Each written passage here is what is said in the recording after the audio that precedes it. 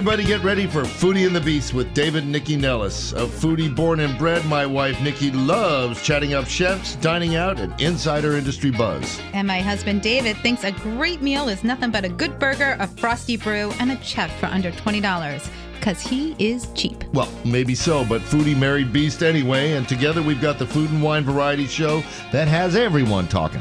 It's Foodie and the Beast, and we are on now. Good morning, everybody, and welcome to Foodie and the Beast with David and Nikki Nellis on a gorgeous spring weekend here in Washington. We have a great show for you, but Nick, first let's catch everybody up on what's going on out there and the incredible dinner we had last night. Oh, so we went to the brand new restaurant. Yes, even in the pandemic, restaurants are opening up. We went to The Point, which is a brand new restaurant from Greg Caston and the team at ProFish. It is gorgeous. It is on Buzzards Point, which is a brand new development for the DC area. Eventually, Buzzards Point, the wharf, and the Navy Yard are all going to connect via a huge boardwalk. The whole waterfront in DC is going to be walkable. But the restaurant is ginormous. Ben Lambert is the chef. There's an amazing grill. There's going to be sushi, fabulous fish, and of course, all of that incredible Ivy City Smokehouse fish. I did not see Buzzard on the menu, though. I was very... Next time we'll get the Buzzard. Okay. Anyway, so that's one of the new openings. If you go to the openings on the list or youwantit.com, of course, you'll find out about all the latest and greatest in restaurant openings. But I do want to remind people about a couple of things happening in and around the DC area. First of all, don't forget Mother's Day is coming up. And this is one of those holidays that you really need to get on early, especially if you're not comfortable yet eating in a restaurant and you want to bring it in. All these restaurants are doing fabulous offerings for mom this year, but you do need to get in early on it. Earth Day is coming up. You want to start packing a picnic and going out. Love again. Your mother. All that is on the site. And lastly, chefs around the DC metro area are raising funds for a variety of charities that will put a stop to racism and hate in the DC metro area. Danny Lee, Eric Yang, Tim Ma, Kevin Tien are just some of the chefs who are creating these incredible fundraising dinners. We did Chefs Stopping AAPI Hate Dinner last week with Kevin Tien. This week we're going to Anjou to help raise funds for Embrace Race with Danny Lee. Mike Graffiti is doing a multi-month long event with chefs from all over the country.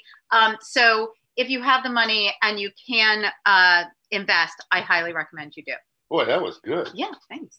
All right. Okay, so as usual, we're going to start the show off with Mitch Berliner from Central Farm Markets. He's got a special announcement.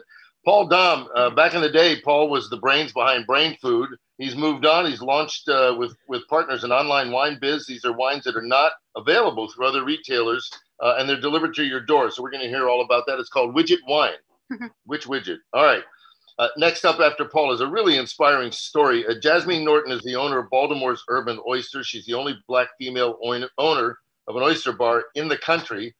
She had to close her brick and mortar during COVID, but she pivoted and she continues to thrive by operating out of a ghost kitchen. You're going to hear her story. Another inspiring COVID pivot and survive story.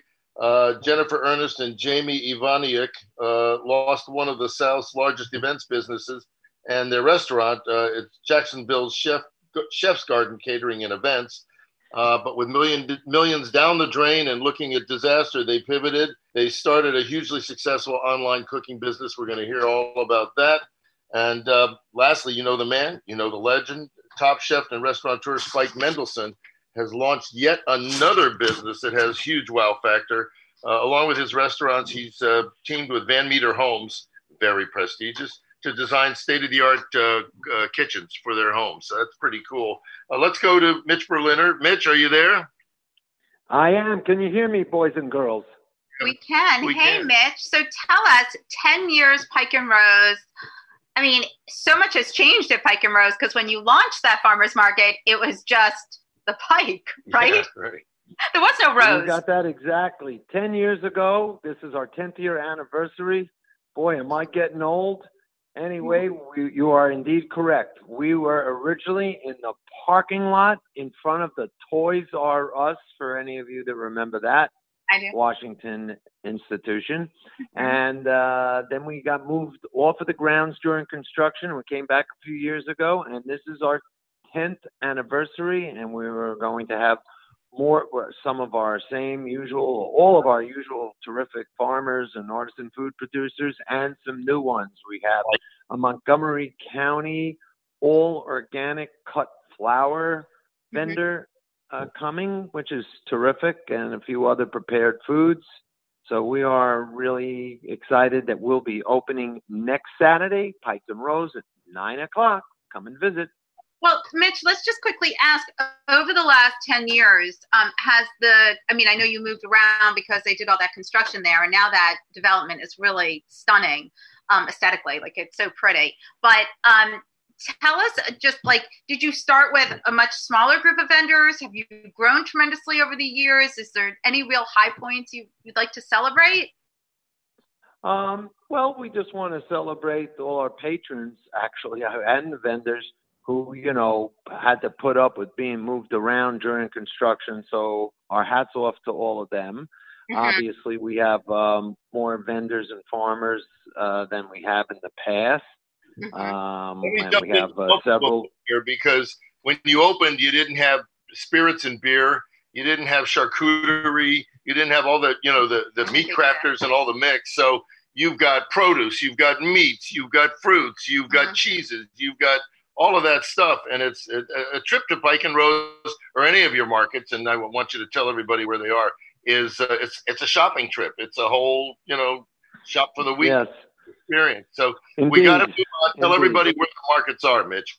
Right. And by the way, you can also come to all three of our markets, which you can find at centralfarmmarkets.com, and get the freshest fish from ProFish. You just spoke about it on your introduction.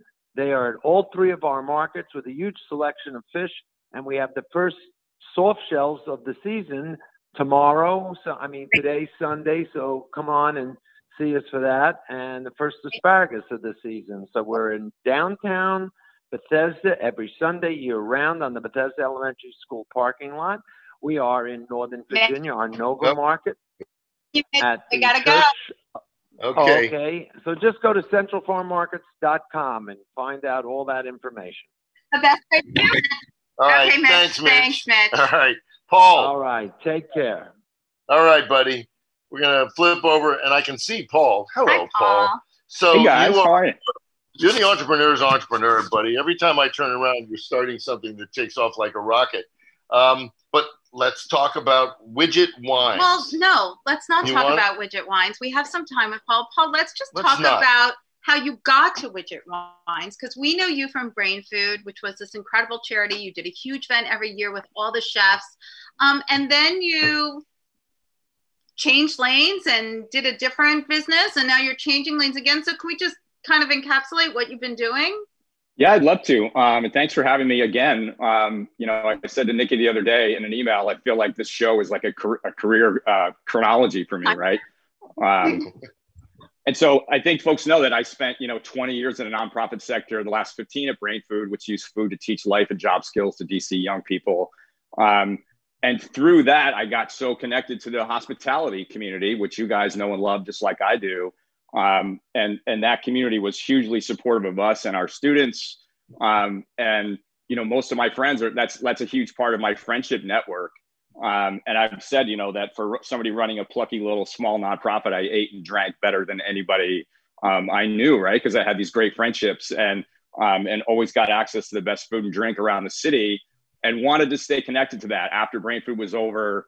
I always had an entrepreneurial streak. I had a business that I ran and sold before I got in the nonprofit world, and running a nonprofit, if you're not an entrepreneur, you're not going to survive, right? Like we were always launching a new program every 2 years. We had a snack food business that was run by students. And so, we've talked about people pivoting during COVID, obviously, but if you're running any organization, you better be pivoting all the time. You need to be taking in new information and deciding if the old model still works. And so that's a pretty natural thing for me.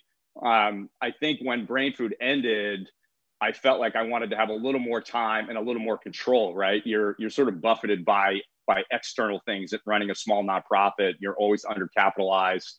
and I wanted to own things. And also selfishly, I wanted to not be responsible for a whole bunch of young people and a payroll every 2 weeks. Like that's pretty exhausting. And right. Hopefully Widget Wine will take off and we'll get to that point again where we have a payroll. But I wanted to worry a little bit more about sort of my immediate family for a little while and sort of take a step back from those responsibilities. And so it was like, what can I own? What can I, build from scratch again? So we started small. Like we made a small investment in 3 Stars, which kept us connected there. We made a small investment in Gravitas and Baker's Daughter, which kept us connected there. Mm-hmm. And then it was, we started WorkShoe, which is remote workplace in restaurants and hotels, which is going really well. I'm just a shareholder at this point now. So I'm sort of like officially a dabbler now. I'm doing a whole bunch of different things, and it allows me to kind of chase the bright, shiny object periodically and try something new and different. Okay, so now we're at something new and different, and you got into wine. Yep. Why? Why wine? It's not like DC doesn't have wine stores. What is it that you were like, I can do something different here? I've got something new. Yeah, I think it honestly grew out of just a bunch of conversations with friends and neighbors. Like 2 of the partners live 20 feet from me. Like there's one row house between us. And it started with conversations about we'd all traveled and discovered this great product, whether it was wine or something else. You could never find it once we got home. And that was sort of the initial thing that we all sort of were wondering. There has to be a way to sort of solve this problem and get access to this stuff.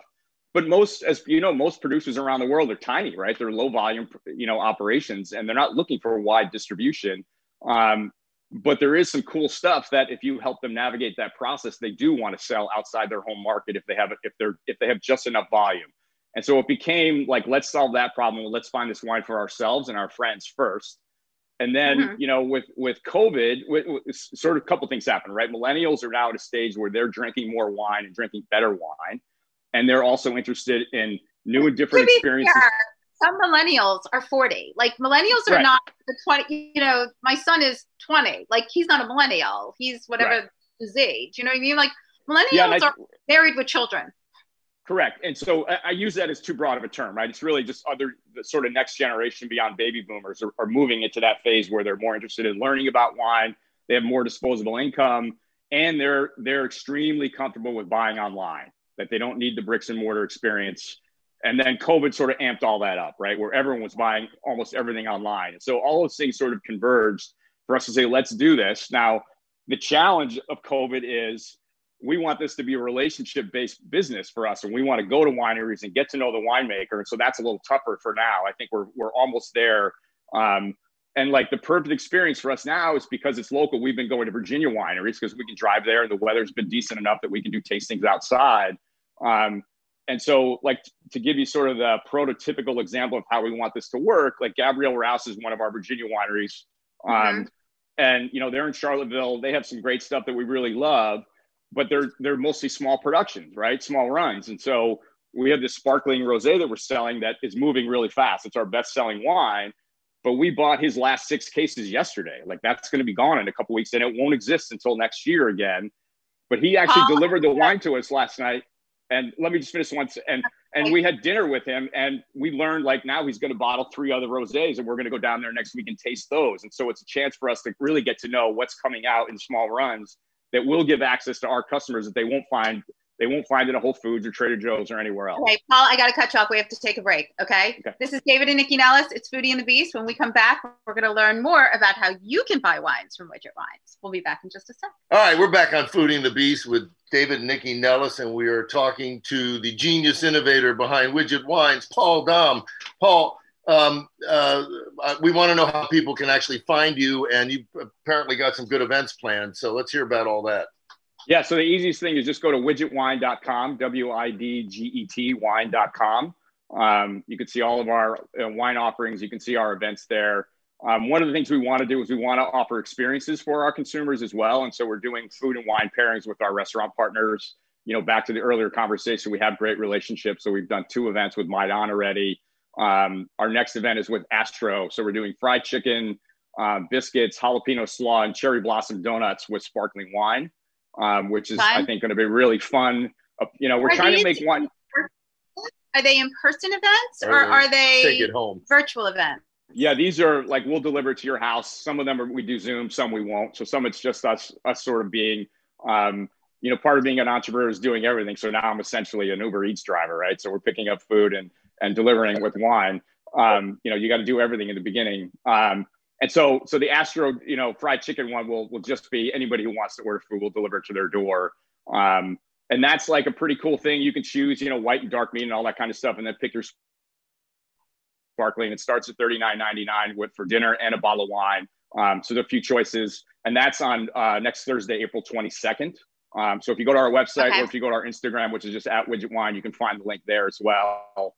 And then our event 2 weeks post that on May the 6th, we're going to do it with Gravitas.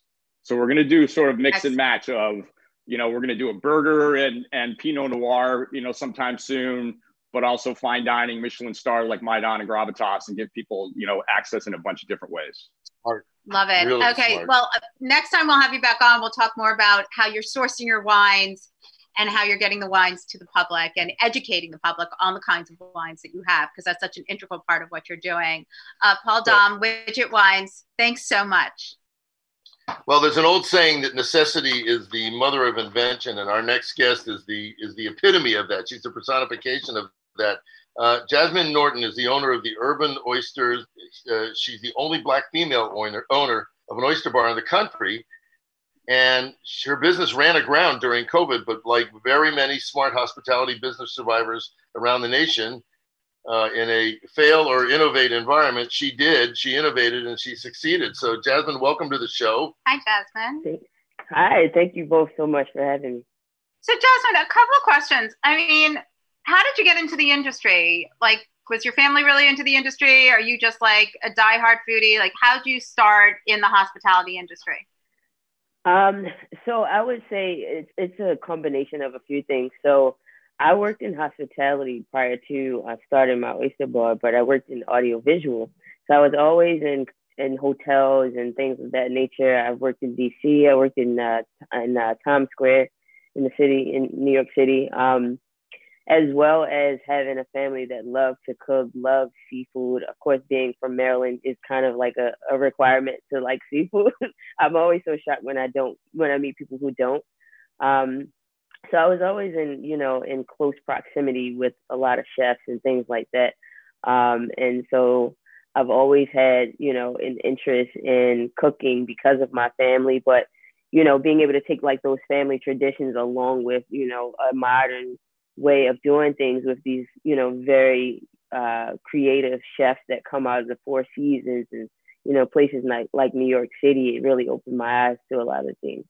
Mm-hmm. And so where did oysters come from for you? Like, is your family from Maryland? Were you guys big oyster eaters, or what is, is it a part of your family dining?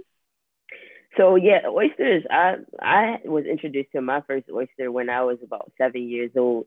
My dad is a very avid oyster eater. He taught me how to shuck oysters. He even introduced me to my first oyster. I wouldn't say that it was a constant common thing, on the dining room table. But just being an African American period and being able to have the experience at such a young age is very rare, even today. And so that was really the motivation behind starting an oyster bar, because it seems there is this lack of access or exposure to oysters. I mean, we eat everything else, we eat crabs, we eat snow crab legs, we eat all these different things, lobster, but there's some sort of reservation or hesitation when it comes to oysters. Even friends, when we would go out on the weekends, we always want to go to your standard dive bar or, a place with wings and everything but oysters. So when I did decide that I was no longer getting the fulfillment from my audiovisual career, and I wanted to take on my hobby of enjoying the cook, I wanted it to be oysters because I felt like there was a major deficit in a major, uncharted territory with people having these reservations for oysters, and they actually had never had them. So I felt like, it was no reason for it. And I wanted them to love oysters like I did, since I was a child. So. But I mean, that's how some of these things happen, right? And I love that you not only you had a passion, but you wanted to share your passion. because oysters do get a bad rap, but they're so important, right? They're so important. They look like eyeballs and they're raw, and but you can cook them. They're so versatile. Well, and you do some special things with oysters. I think we should ask about that. Tell us some of your oyster specialties. Your interesting approaches to oysters. Yeah, so I've always had the belief that and even for myself, that if you ever want to, introduce some unfamiliar things to a person, there still has to be some familiarity in it. So, I started to look into how they prepare oysters in New Orleans, which are like these char-grilled, fully cooked oysters. That's the very first reservation that anybody has, or, when it comes to oysters. They don't want them raw. They think they look slimy. They taste slimy. It's always a textural, reservation behind it. So my thought was, let's address that by fully cooking them, putting things that we're accustomed to having on anything else, like butter and cheese and bacon and barbecue sauce. So I kind of took that way of preparing oysters and made it my own. So we have 4 different flavors that we present right now on our menu. So we created these, cool names so they wouldn't be, forgotten, and people would always, have a memory behind their experience with them. So we have Cheese Louise. And so that one is basically like flipping the idea of the phrase like Cheese Louise. Right. And the reason is it's over the top because it's like so many different cheeses, so many different white cheeses in that particular one. And then we have what we call BBC, which is bacon barbecue cheddar. So that's the one that is very much, it's like ribs. You think of ribs when you think of bacon and, or barbecued food, or you think of loaded fries. Right. You think of loaded fries, you think of a cheeseburger. And so instead it's just on an oyster. So why not? Then we have 2 flavors that don't have dairy in them, or to some extent, well, they don't have cheese in them. So we have a teriyaki one that's completely dairy free, and that one is with scallions and wonton and teriyaki sauce. And then we have a spicy one called volcano oil that has this chili garlic butter, like this sambal, and that actually was created out of a pop-up that we did in Providence, Rhode Island. Wow. Restaurant there. Now, where was your restaurant? Because right now your restaurant is not open, correct? No, so our restaurant is not open in the capacity that it once was, but we are still open. We actually never closed. We've modified our hours. We've moved things of that nature. We closed our brick and mortar, but we're working out of a Hyatt brand hotel called Hotel Revival in Mount Vernon, in the Mount Vernon community of Baltimore. Sure. But our brick and mortar was in a neighborhood called Locust Point. Well, Locust Point, isn't that where Under Armour is building that whole new deal? So it's just outside. Kevin Plank he bought a bunch of land on the harbor. Is Locust Point near there? Yes. So it's literally maybe about 5 minutes away. So Kevin Plank, he bought a lot of land in what's called Port Covington. Right. Which is literally, I can look out of my window and see it. But he does have some campus in Locust Point as well. But the cool thing about Locust Point, though we no longer, call it home for our restaurant, is that Locust Point was once an industrial area. And there is some connection to oysters on a small scale. So the very shopping center that our oyster bar was in, it used to be on the backside of the shopping center was Phillips manufacturing facility. And then down the street on Key Highway, which is now the Baltimore Museum of Industry, was once Platt's Canning Company, and they canned pre-shucked oysters. They would shuck the oysters and can them and send them out to different places. If you were to go into that campus right now at the museum, they still have oyster shells that are all across the property. That's cool. Jasmine, we're going to run out of time, so I want people to know what you're doing right now and where they can find you. Absolutely. So we are operating the Urban Oyster within the Hotel Revival at 101 West Monument Street. So right now we are doing curbside and carryout. But actually in the next week or two, the hotel will be activating some outdoor seating for us to do like limited table service. So I'm really excited about that, just to kind of be able to get back personable with our customers. But we also opened a burger bar back in December in Hamden. So, just kind of expanding a way for people to be able to experience us on a different level of more common American food. Did you say Hamden or Camden Yards? I couldn't. Hamden. Okay, it's a great area. We love it up there. All right, tell everybody where they can find you quickly online and on Instagram.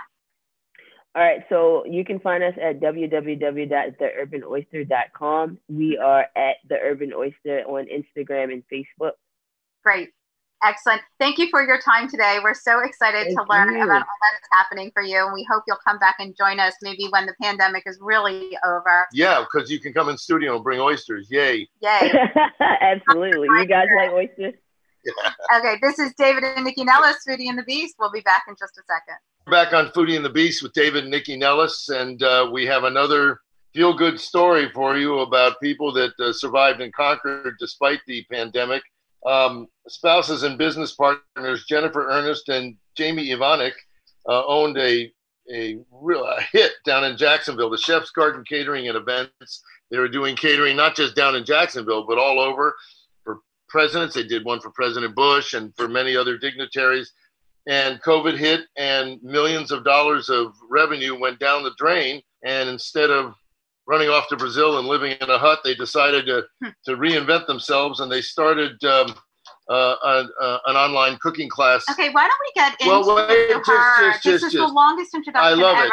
But look Please. at that. Look at how she's smiling. Okay. And they survived and conquered. So, Jen, welcome to the show. Hi, Jen. Let's get a little background on you and Jamie and your business. Let's talk pre-COVID. What was the business before COVID? Well, first, thanks, David and Nikki, for having me here. I'm excited to be able to share our story. So we own a catering and event planning company. My mom started it in 2001 when I went off to college. I joined her in 2005, and my husband joined us in 2012. So a family business. We are passionate about creating amazing events, food-centric events with awesome service. And we were at the peak of our business. We were expecting 2020 to be our busiest year ever. We were going into our busiest spring season. We had just wrapped up one of our best events ever. It was 300 people. We had 45 team members there. We did synchronized service, 3 courses with wine pairings. And at that event, somebody started putting hand sanitizer, like tucking them under like the floral arrangements that we had. And the following week, people started calling, asking what we were going to do about COVID. And we watched, a few $100,000 of business cancel in a matter of a week's time. And then the remainder of our business, really canceled soon after that. It just kept canceling. And so what did you guys, listen, the catering business is not, the big stories are not about catering and events as much as it is about restaurants, right? Right. Smaller businesses. So what did you guys do? Like back in March and April of a year ago, how did you sort of take a step back and say, okay, that money is never coming in? So just because I forgot to mention this, we do have a cafe space. So, right. It's interesting. The spaces, the business, the event world, I think was the entire restaurant and hospitality industry has been hit really hard. In many ways, I think that the catering business has been hit even harder than the restaurant industry. Having both, the restaurant shuttered. The museum that we're in closed completely. So we watched that shutter completely. But events, once restaurants were able to reopen, events, people weren't comfortable gathering in large spaces, like in large groups. So we've seen an even bigger impact on that. So we watched it disappear. We had no timeline for when it was going to come back.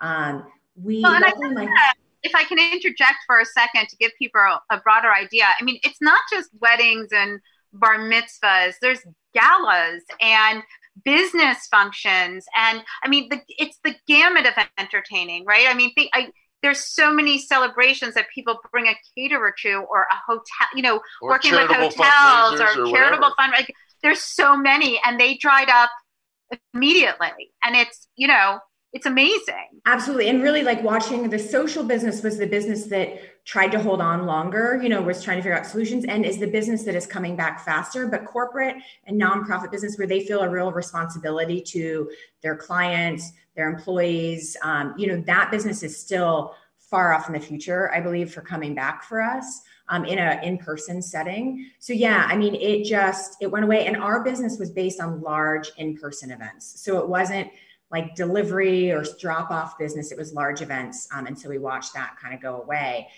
The blessing for us in some ways is that we had a weekend that my husband and I were actually supposed to go out of town. It was the weekend after this large event when we watched COVID kind of coming our direction. And so we were panicked. I mean, we have a team of 25 plus full-time employees. And we were like, what are we going to do? And we didn't know how long we needed to be able to kind of hang on for and what to do. We knew that it was important to us to keep our team together, because our team in our business, it's really hard to cultivate a great team that cares about your clients the same way that you do, that treats each event like its own. And so we're like, we got to figure out how we keep our team together. It's not just about keeping our business intact, it's about keeping our team together. And my husband said immediately, we've got vehicles, we've got staff, gas is great. We need to offer a meal delivery program. And I'm like, okay, that sounds good. And I felt like there still needed to be something else to create this sense of like connection. And I was scrolling on Facebook, and a friend said, who's meeting me for a virtual happy hour? And that's where I was like, Jamie, we can do this. We can do virtual cooking classes. We can deliver all of the ingredients to people's doorsteps. And then meet virtually and cook with them and make it like a party, because our business is events. It's creating like a great time. It's about the meal as well as the company. And so we were able to do that. And we started just in the local Jacksonville market. Our team, we switched our website to a e-commerce site where people could actually purchase classes and meal delivery. And so people started through Google search finding us. And we had a firm out of New York reach out and ask if we would deliver ingredients to their summer associates all over the country. And we, of course, said, yes, we can do that, even though we had no idea how. But I think that's what this industry teaches you to be resourceful. It teaches, you know what I mean? Like, it teaches you not to be afraid of a challenge. And so we took it on. And from there, we rolled out where we now ship our kits all over the country. And it's broadened our sense of community in the sense that we have people now like California, Canada, like not just in the Jacksonville market. And we found that we love this ability to connect with people. It's different when we're doing large events. We're catering to a large audience of people. We're really working with that one client. And these classes, we get to meet so many people on a more intimate level. What I think is really interesting, it's almost a silver lining to your business, right? So while a bunch of money did dry up, I'm not taking that away from you. This could be another revenue source going forward once events come back in. And it also opens you up to a whole other market of people that would have never known of you. Absolutely. It's grown our brand. I mean, I never would have been on this podcast with you all. You know what I mean? Like, had this not happened, I mean, it's like a way that we have relevancy in other markets. And it was really hard, but it also brought us like a level of creativity that I sometimes think you don't have, like, unless you need it. And it made us reevaluate our business. And our business, I think that's important when you're in business, is to always say, like, how do I stay relevant? How do I serve my community? And there was a lot of ways that we didn't feel like catering. We felt like our market was kind of in this North Florida, Southern Georgia area. And this pushed us to say, how do we change our market? How do we expand it? And so it's definitely been our silver lining in that regard. And we're excited to keep them going. Well, you were very nimble, but now you're going to have to be doubly nimble, because when COVID goes away, you've got now these two major revenue channels, and you're going to have to figure out how to maintain you're not going to get any sleep. How to maintain the online cooking classes while you get back to catering. So we're there right now. We're based in Florida. So we know that Florida has been pushing along in certain ways a little bit faster than others. So yeah, we've heard about that. We have yes. We've heard about it. So we're social events are back, and we kind of booked some of our business not knowing when things would come back, and based on so much stuff changing. And so we're finding that right now that we are in-person events are back, our virtual classes are happening. Everybody's talking about the staffing crisis that's happening all over. And so, we are adapting yet again. And that's kind of what we're reminding our staff and our team and ourselves is that we're fortunate to be in a position that we're having to figure out how to manage the business that's coming our direction, and how to make it make sense for us, and to kind of stay grounded in gratitude for what it is. Because it is, we are tired right now. We are, all those memes on social, check in on your restaurant people, is very, very true right now. Right. So tell people about how they can get in on your virtual classes. I mean, clearly you're doing ones that people can order, but how else does it work? Yes. Let's walk through it. Thank you for asking that question. So there's a couple ways. We have both public and private classes. Private classes, we have a lot of corporate and nonprofit groups that have used our classes in place of in-person events. And it's allowed us to work with really cool companies like Google and TikTok and Pinterest. And to do some awesome things. And so in the private setting, you select a date with us. You send us the list of your recipients. We send out all the ingredient kits, and then we meet on a virtual platform. Additionally, we have public classes, and we host about 2 to 3 public classes a month, usually on a Thursday or Friday. So anybody can register for those. You can also get small groups together. So this is perfect for 2 to 10 family members that want to connect from across the country. And you can do a private party room. So you do the same thing. You register online. You input all of your information. 48 hours before class, we overnight a kit to everybody so that it arrives the day prior to class with all of the ingredients that you need to cook with us. So down to the salt and pepper. So you're not hunting and gathering for any of the ingredients. It also allows Jamie and I to kind of pick some of our favorite ingredients that we want to showcase to people. We're from the South, so we love shrimp and grits. So with our shrimp and grits class that's coming up, we're using these awesome gala grits that you can't get on shelves anywhere. And then we get together on a virtual platform. We meet through Zoom usually. And when we go there, we start from the very basics. What is in your kit? What equipment we need? We make sure everybody has it. And then we start cooking together, and we end with some great plating techniques. And we make sure that people have fun in the process. What does it cost? So most of our classes are about $95. And that is for a kit for 2 people. So really affordable when you consider this is an awesome date night, family night.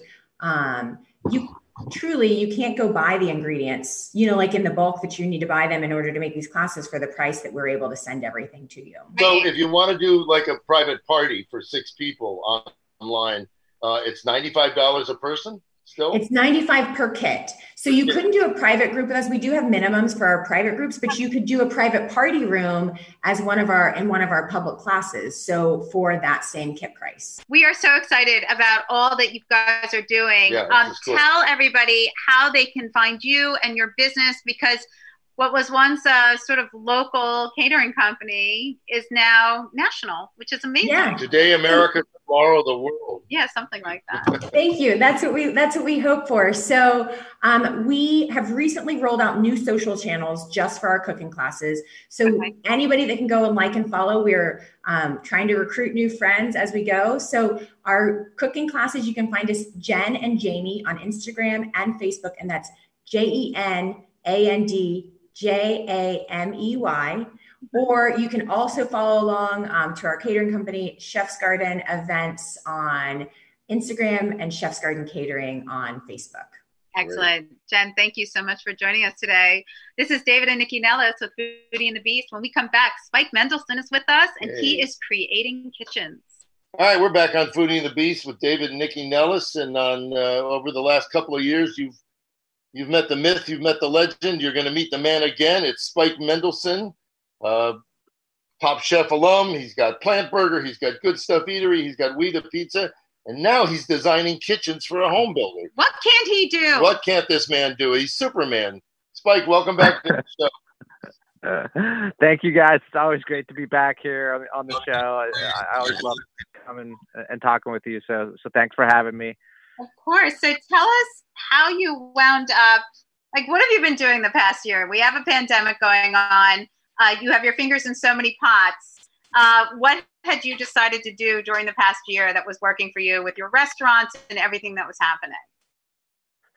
Yeah, no, it's been, as you know, it's been a tough year or year and a half now. Almost, I don't even know what I lost track of time for the industry as a whole.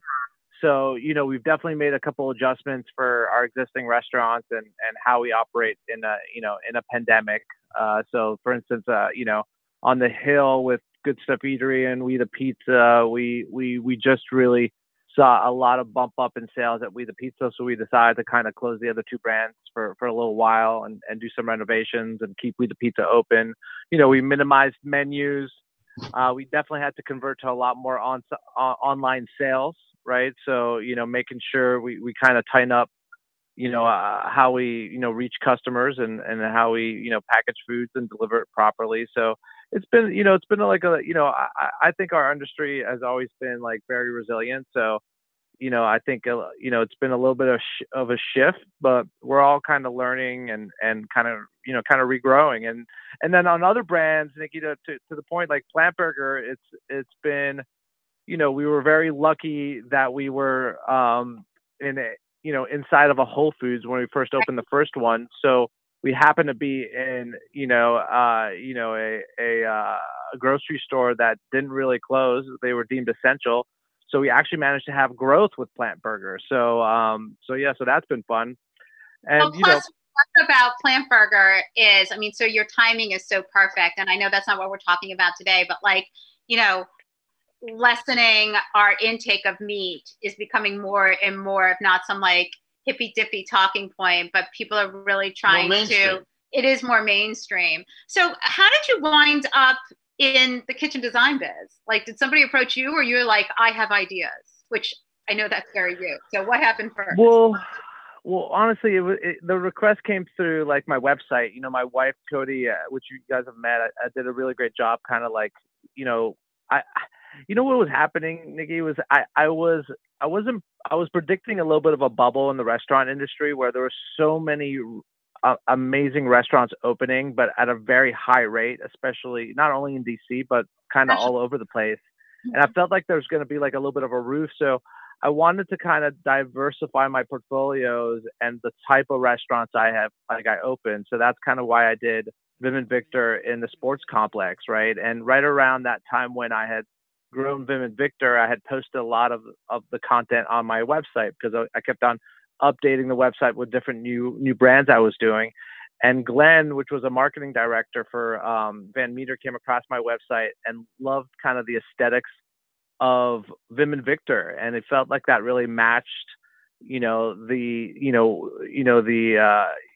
Van Meter look and kind of design. So he kind of just cold reached out to me and asked me if I was interested in designing kitchens, and I said, "Are you kidding me? Like that's kind of like a chef's dream to kind of use all your knowledge in the restaurant and apply it to your own in-house kitchen, and especially for the masses." So I thought it was a really cool project, and it just came at a really crazy opportune time when houses, real estate's going crazy right now. People are moving outside the cities.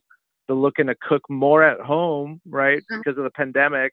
So they're looking at their kitchen as a whole, in a whole new way, right? Not only a place to like make a meal, but kind of even hang out more or get work done or have a Zoom meeting. So, the kitchen designs that we've put up are really cool. They're very unique. And they kind of use a lot of like what I've learned over time, and where sometimes you have this golden triangle rule in the designing of a kitchen, right, where the dishwasher needs to be next to the sink and the island. And I kind of broke that whole rule up a little bit and segregated little areas. So one of the coolest things I think we've done is we've taken your ordinary pantry room where you usually just put shelves, and we've completely converted it to like a secondary kitchen, kind of a prep room. We've opened it up with some beautiful windows so you can get daylight in there. We added countertops and shelving. We put refrigeration and freezers in there, and it just makes it kind of a really cool place to do a lot of your prep work, kind of hide all the dirtiness before the party, you know? So when you're entertaining, all the dirt can be in the back. I love the idea of a prep kitchen area as a part of your beautiful kitchen, right? Because you can kind of throw everything back there. What are some of the trends that you put in that you were like, this is what I want in my dream kitchen? What were some of the things that you were like, I want this? Yeah. Well, you know, focusing and like breaking up the island, the typical island. So we have like 3 different, you know, different designs for the island. One, which is one of my favorite, is kind of, you know, everyone wants to kind of sit at the chef table in the kitchen usually, right? When you go to a restaurant and they want to get closer to the kitchen. So I figured that, you know, especially for, you know, the families that, you know, have to like balance cooking and watching their kids and so forth. So we put a little bit of an L-shaped island and nook, which doubles as like a prep area and a seating area. And it's kind of inside the kitchen. So, you know, you can have your kids, you know, at breakfast or take your newspaper or open your laptop, do your first Zoom meeting over coffee and kind of be in your kitchen. It's a great little spot for menu planning. I get a lot of inspiration for my menus when I kind of just hang out in my kitchen and I have my cookbooks available. The other cool thing is open shelving, right? There's a lot of cabinetry in kitchens usually. So you definitely want to have some of that still available, but open shelving above like the cook area and cooktops is something I love because not only could you put your pots and pans there, but you can also have ingredients and spices and different tools that kind of inspire, you know, your next menu at home. So, Spike, I got a question because Van Meter builds new homes. So, what's the square footage of the kitchens you're designing typically? I mean, they have all sorts of different models of homes, right? So they have the Timberneck, which is a very big kitchen. I'd say it's at least about 250, 300 square feet, you know, inside of a home. It kind of bleeds out into the living room and dining room, very open space, but they vary. They very much vary from all sizes and shapes, you know? So again, we wanted, you know, and you don't have, the cool thing about the package is you don't have to get everything, right? There's like a little bit of snap-ons, and you can really kind of go in there and design and build what you think is best for you. We have like the Dream Spike kitchens, which come in different variations. They all include the renovated pantry as a prep room, but then you can have like a double island. You can have like an island and a bar island. You can have this L-shaped island if you want. You know, you can opt out for the open shelving or not, you know, so it's very unique in the way that you can kind of play around with it. And then like my inspiration, you know, for like colors is I based it off the elements of the earth. So earth, wind, fire, and wind. And those are kind of the color palettes I kind of went with. So the earth one is very earthy tones. And granular. The wind is seems like whimsical and it has nice different tiles that emulate kind of wind patterns, for instance. So it's been a lot of fun. I mean, I don't have to tell you. I'm sure I'm showing the excitement right here with you guys on air. So it's been a great project. Do you spec the appliances, or do you say to people, you know, we advise you to buy, you know, Braun or Whirlpool or whatever? You know, how do you do that? So we spec us, you know, Van Meter works with a certain group of appliances, definitely for your stovetops and your refrigerations and think of that sorts. So we definitely give you a little bit of a range here. Like, you know, it just depending on your budget and where you want to kind of put your money towards. You know, some people are less about the heavy duty appliances, but really like the elements of the designs of the kitchens, right? So, you know, you kind of pick what you want. So, very quickly, we have 1 minute left.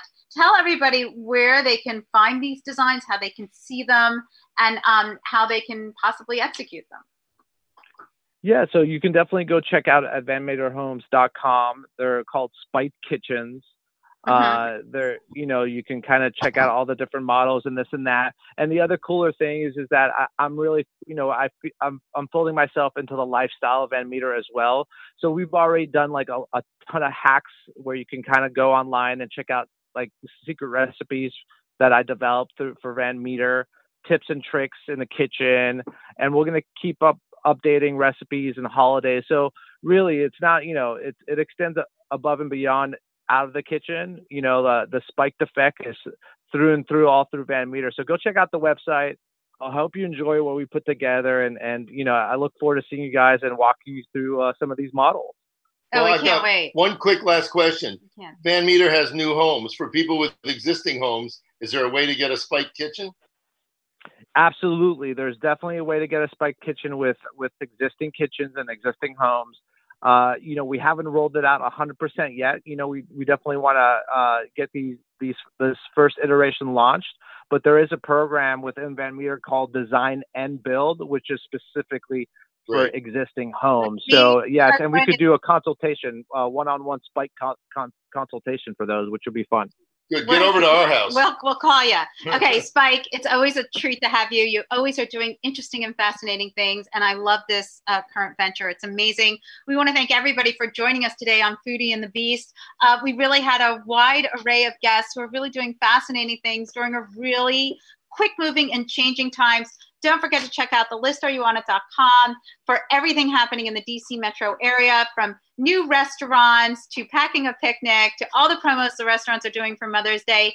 And of course, all the chefs who are gathering together to do fundraisers to end racism and hate, not just locally, but nationally and internationally. Thank you again for joining us. The pandemic is almost over, but you still need to mask up. You still need to dip your butt in hand sanitizer, and you still need to socially distance. And you need to get those shots. Be safe, and we'll see you next week.